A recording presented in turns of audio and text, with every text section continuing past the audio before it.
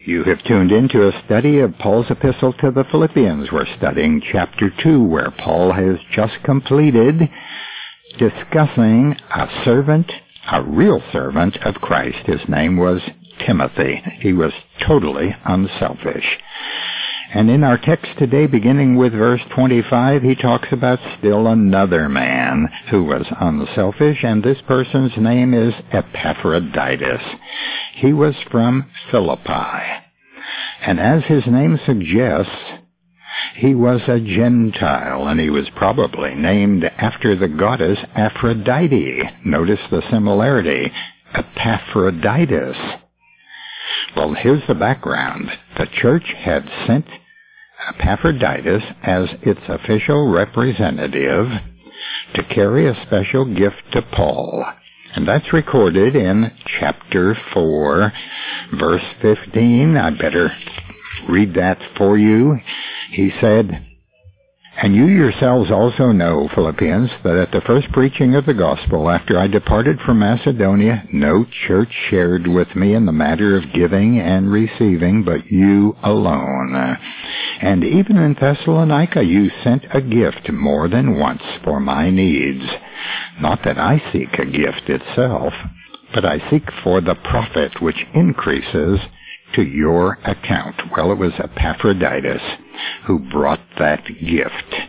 They wanted to encourage Paul in his gospel ministry. They sent the gift after he left them, and they wanted to be a part of his ministry.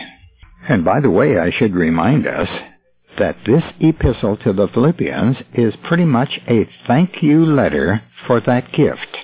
Well, Epaphroditus had arrived in Rome with a gift, and Paul was very grateful. Now, how long a journey was it from Philippi to Rome?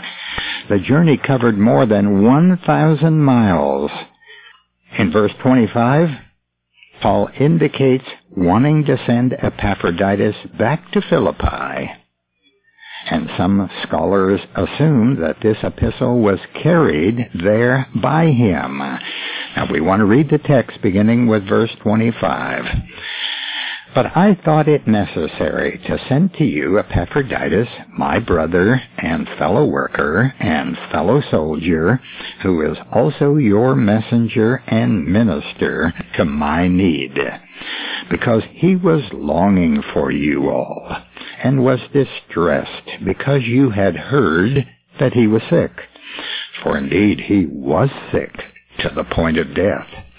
But God had mercy on him, and not on him only, but also on me, lest I should have sorrow upon sorrow. Therefore I have sent him all the more eagerly, in order that when you see him again you may rejoice, and I may be less concerned about you. Therefore, receive him in the Lord with all joy, and hold men like him in high regard." I want to call attention how Paul described this man Epaphroditus in verse 25. He calls him my brother. That means he's a fellow believer in Christ. He's a member of the same family. That is our spiritual family, for everyone who believes becomes a child of God and has the same Father. And brother is the most common word for believer in the New Testament. A believer in Christ is called a brother or brethren 180 times. How often is the word Christian used to refer to a believer? Only 3 times. There's another name or another word used to describe believers. It's saint. 62 times in the Bible. Paul also describes him as a fellow worker. He must have served with Paul in Philippi when the church was founded for Paul to say that. And Paul used the same word in 1 Corinthians 3 when speaking of himself and Apollos. He described them as fellow workers with God. They were not competing for popularity. They were not competitors. They were both fellow workers serving the same God. Paul also describes Epaphroditus as a fellow soldier. Why that term? Because they were in spiritual warfare. Paul did not view gospel preaching as a means of earning a living. It was a battle against evil forces who would capture the souls of men. Paul and Epaphroditus had a common enemy, the devil. He's also called the serpent in the Bible, the dragon, and Satan. And these men were on active duty for Christ in spiritual warfare. He also referred to him as a man who ministered to my need. And here he uses the Greek word for priestly service. Helping a brother in prison was priestly service, because the gospel of Christ was not imprisoned. Whatever help he gave Paul promoted the progress of the gospel. Paul was bound, but the gospel was not chained. Regardless of where Paul was, he made the gospel known. Listen to the last chapter of the book of Acts, verse 16. And when we entered Rome, Paul was allowed to stay by himself with the soldier who was guarding him. And we also read that he stayed 2 full years in his own rented home and was welcoming all who came to him, preaching the kingdom of God and teaching concerning the Lord Jesus Christ with all openness unhindered. So being a prisoner didn't stop Paul from preaching or teaching. What needs might Paul have had while he was in prison? Well, he had poor health. Epaphroditus may have served him as a nurse. Paul had needs in regard to food and clothing, and the need for a Christian friend. Epaphroditus served him, meeting those needs. There weren't any vending machines in those days, and if you needed anything as a prisoner, you had to have someone go out and get it for you. Well, Epaphroditus became sick, seriously sick, and he almost died. And in verse 26, Paul writes an incredible description of this man. It says, Epaphroditus was distressed because the Philippians had heard that he was sick, and he didn't want to bring pain to other people or sorrow to them. He wanted to keep it to himself. He was so given to serving others that he felt he wronged them because information had gone to Philippi and the people had heard of his sickness. What a rare man he was. He didn't have an ounce of self-pity. Unlike him, when you and I get sick, we get upset if everyone does not hear about our problem.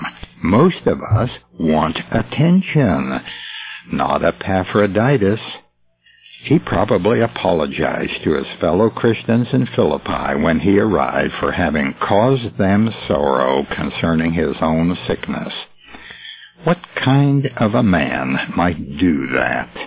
Only one who considers others better than himself, and who submits to the mind of Christ described earlier here in Philippians chapter 2. Christ humbled himself and took the form of a servant, humbling himself to the point of death on the cross. Now that was unselfish love, and Epaphroditus had it. What an example he is to all of us. We have no hint of the nature of his illness, but from verse 30, we see that it came as a result of his work for Christ. He may have overextended himself in his duties. Paul doesn't say how. He may have lost sleep. He may have gone without food. He may have exposed himself to the elements of nature and perhaps became sick or had the flu or something similar. Did any others risk their lives for Paul like Epaphroditus? Yes. The Bible tells us about a man and his wife, Priscilla and Aquila. Listen to Romans chapter 16, verse 3. Greet Prisca and Aquila, my fellow workers in Christ Jesus, who for my life risk their own necks, to whom not only do I give thanks, but also all the churches of the Gentiles.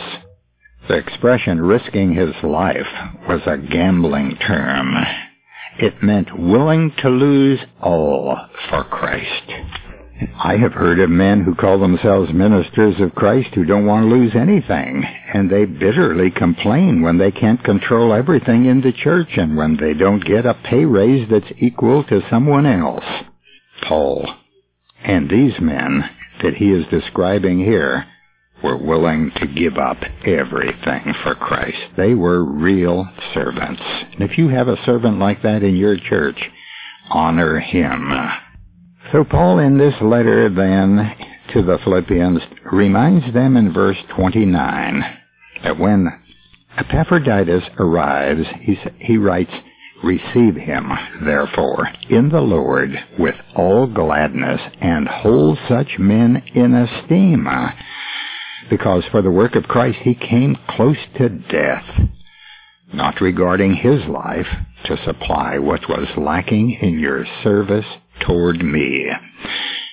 Epaphroditus was willing to die to get that gift from the Philippians to Paul in his prison in Rome. And so Paul says, when he comes, give him high regard. Hold men like this in high esteem.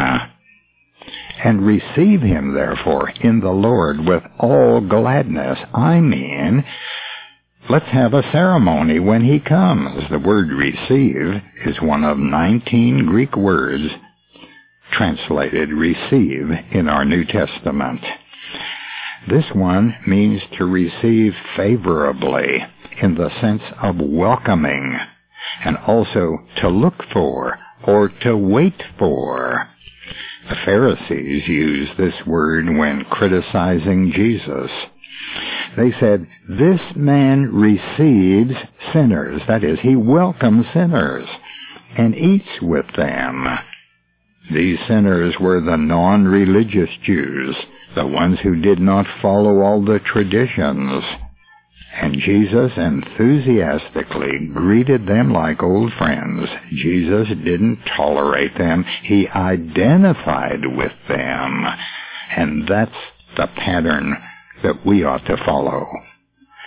Just because people don't go to church doesn't mean they have rejected God. They may not go to church because they've had it with some churches or with some preachers. They may have been offended, or they may have discovered sitting in church one day that I've been coming to this church for 15 years and I still don't know anything about the Bible. Now, when you meet such people, welcome them in the Lord. There are many people who don't go to church, who prefer to stay home and read their Bibles. They want God's Word, but they don't want a lot of political or social opinions on Sunday morning. When I visit a church, I want to hear what God has to say, not what a man thinks about the world scene. If church isn't preparing you, you might want to visit our Sunday morning Bible class where you will hear the Bible taught verse by verse.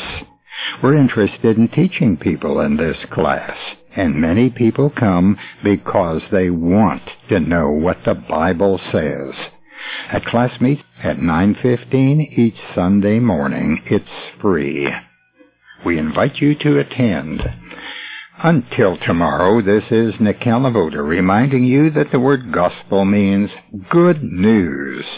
Our address is Radio Bible Courses, Post Office Box 14916, Baton Rouge, Louisiana, 70898. The website is rbcword.org.